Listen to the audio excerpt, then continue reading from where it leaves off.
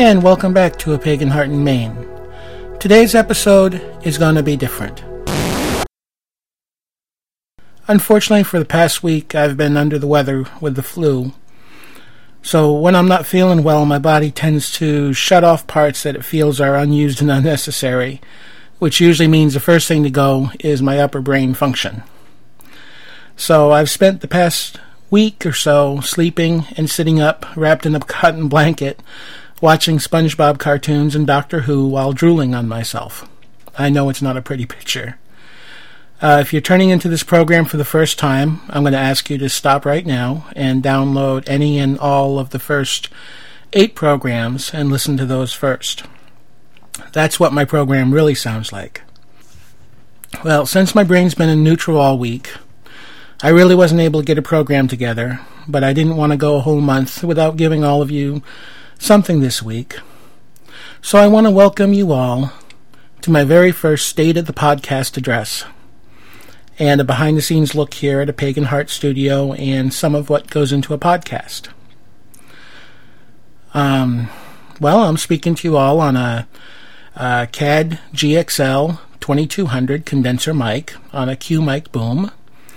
My secondary mics are Natty Dynamic SP1 and SP5s, which for some reason sound just as good as a condenser mic, only costs 10 times less. All of that's connected to a Yamaha MG-10-2 mixing board, which is this cute little blue console there. Cute little blue console with bunches and bunches of pretty colored buttons and knobs, and which do things that I haven't quite figured out yet. From there, my voice gets recorded on my computer using Audacity, which is a great free mixing program out there. I then mix and upload the finished show to my DreamHost server, where it's downloaded into your computer. A Pagan Heart in Maine started out as 2 different projects. The first was the website, which I wanted to be primarily a resource for the New England pagan community. And it's a place where people could go and find local pagan and pagan-friendly businesses. And that part's still growing, and I find that I'm adding not just New England resources, but other resources as well, which is really great. National resources and international resources. The second part is the podcast, and this is a way that I could share some wonderful pagan musical talents out there and introduce people to other authors and leaders in the pagan community. I think both parts are succeeding better than I could have hoped. I've been asked a few times where the donation button is on my website. There isn't one. I do this because this is a way of me giving back to the community. It's all out of my own pocket, and none of the advertisers on my website that you see there pay for their advertising. They're there because I put them there. I've either been to their shops and like what I saw, or they have a service to the community that needs to be seen by others.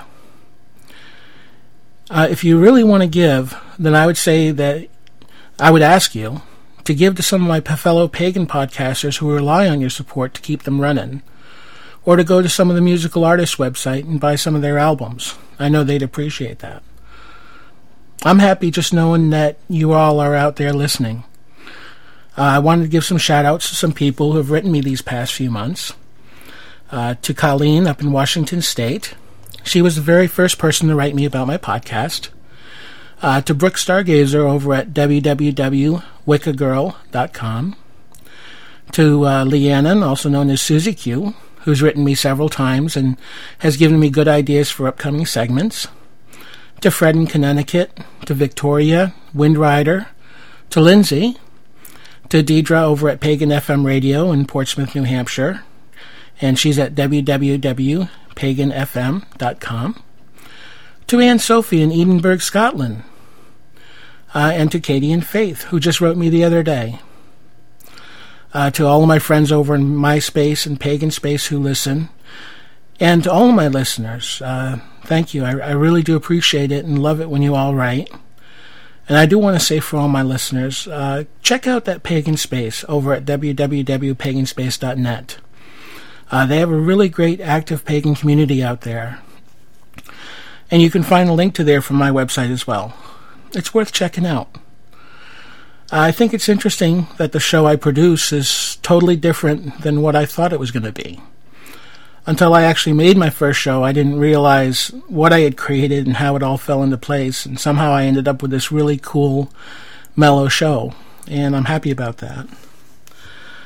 How do I create a Pagan Heart in Maine episode? Well, the basic format kind of fell that way. Start with an intro, then a song, then a story, then a song, then whatever else, then a song, shout-outs to the community, then a song, goodbye, and a closing song. I do script all of my episodes. I write them out. The biggest reason for this is I do have a slight attention deficit disorder, and that basically means that my brain gets distracted very easily and sometimes will go 10 different places at once. Most people look at it as Most people look at it as a disorder. I don't. I find it allows me to think in different ways. Because of the ADD, I actually have several episodes that I start at one time, and as I think about each one, I'll write down a little more until each episode's complete, and then I record it. My opening stories are just episodes of my life. I just look back at these moments and try and figure out if I learned anything from them, and then write it all down. I've been fortunate to find wonderful people to interview. Michelle Hansen, author of The Ocean Oracle, Carrie, the High Priestess at the Forest Sanctuary here in Maine, and Jane Rayburn, author of Celtic Wicca. On future episodes, I will be having more interviews with leaders in the pagan community, and I'm also thinking of taking the program on the road a couple times. I may add a few more segments, or I might stretch out some of the segments I already have. Two of the segments I'm going to stretch out are my Magic 101 and Spirituality 101 segments. And I think I'm going to alternate them to air once a month. My Magic 101 is going to continue along the lines of simple natural magic and energy work and sympathetic magic. And with the last segment, we're starting with visualization and heading toward intent. And also start introducing various laws of magic and ethics. In my Spirituality 101 segment, I really wanted this to be applicable to all faiths who hold to a higher deity. So while I have some ideas for several 101 segments, I'd really like to hear from all of you. Are there any issues dealing with spirituality that you'd like to see addressed? Now, that doesn't mean I have the answers, but I'd like to hear the questions and, if anything, at least pass them along. And that goes also with any of my segments. Please write to me if you have any questions or ideas, even if you liked or didn't like a segment. I feel community is important. Every person I meet in real life and here online just reinforces that.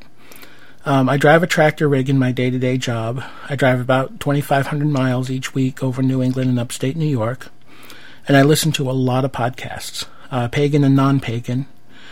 In each episode, I like to give a shout-out and play their promos because it's helped building community. I listen to each of these podcasts, and it's interesting how each one is different, yet we're all drawn together in a larger community. I've not had the privilege of meeting any of them in person, yet I consider them all to be my friends. Mojo and Sparrow over at the Wiggly and Way. These cats are like my Good Morning America show, or in their case, actually, Good Morning Canada. Really, Mojo? Lady Greywolf? Serenity over at Witch in the City. And what can I say about her? She is a witch with attitude. If you're not properly grounded, she will ground you. And the only thing better than Serenity is when she mixes it up with Lady Saren over at the Country Witch City Witch. They're like the dynamic duo, Electra Woman and Dinah Girl of pagan podcasting. And I hope you all get that reference to a classic kids show of the mid-'70s. If not, look it up on your YouTube and you'll understand. Dio and Mandy over at Dio's Shadow, and most of the pagan podcasters are probably here because of listening to Dio's Shadow and Lansing Grail. These two were two of the first and still the best out there. Therese, or as many of you know her as Emerald Deepwater over at Pagan Living, a wonderful show. She calls me and my show her hot cup of chocolate. Thank you, Emmy. The Mid-Michigan Pagan Podcast. This is like my afternoon talk show. It's like having a bunch of your friends over, sitting on the couch, just shooting the bull. A great show. Eric over at Force at Night. This cat's hilarious. If you don't have a show, you got to get it. Same for Tommy Elf over at From the Edge of the Circle. Another top-notch show. The cats over at Pagan Center Podcast. Wow. These kids are like a frat party gone pagan. And I have to agree with Serenity on this one. Ritalin. Lots of it. Seriously. Now, they have a great show once they get past their microphone issues. But you will be bouncing off the wall afterwards. So download them first, then come listen to my program. And that should even things out a bit. Ravencast is another good one out there. They take the Asatru approach to podcasting. And another good one is Chris and Alan over at Spirit Finders Radio. They have a live show on Wednesdays. You can get it also as a podcast as well. A couple new shows on the block. The Dark Side of Fae with Darkly Fae is a good one. And brand new this past week is Orion Speaks, the modern musings of a cultured barbarian with Orion. And his show's starting out great as well. And if you go to my website, you can find links to all of these podcasts at the top of the page at www.paganheartinmaine.com. You can find a link that says Podcast for the Pagan Heart. There's a couple of shows out there that have disappeared, but hopefully not entirely. Lance and Grail, we miss you and hope the stars turn right again to see new shows come down the road. And to my friend Anata Anderskagen up at Down East Pagan, I know you're still out there. Now's the time to come back on the air. And then I have my musical guests. I'm very fortunate to be able to share these artists with you. All their music here is played with the artists or their agents' permissions. Some of them I met through places like MySpace, and a lot of them I've been fortunate to hear and visit in person. All of them are great, and please go to my website, check them out on my musical artist page. The link's at the top. And I especially wanted to shout out to harpist Jerry Marchand. I didn't realize when I first put episode 1 together and put his music in the background that it was going to really set the mood of my entire podcast the way it has. It was really kind of a happy little accident. And well, I'm going to call this episode 9. And in a couple of weeks, we should be back to our normal programming schedule. And to end out the program, I'm going to play the theme song to A Pagan Heart without me talking all over it. This is Jerry Marchand from his album Celtic Cosmos, and the song is called Rings of Saturn. Until next time, great blessings.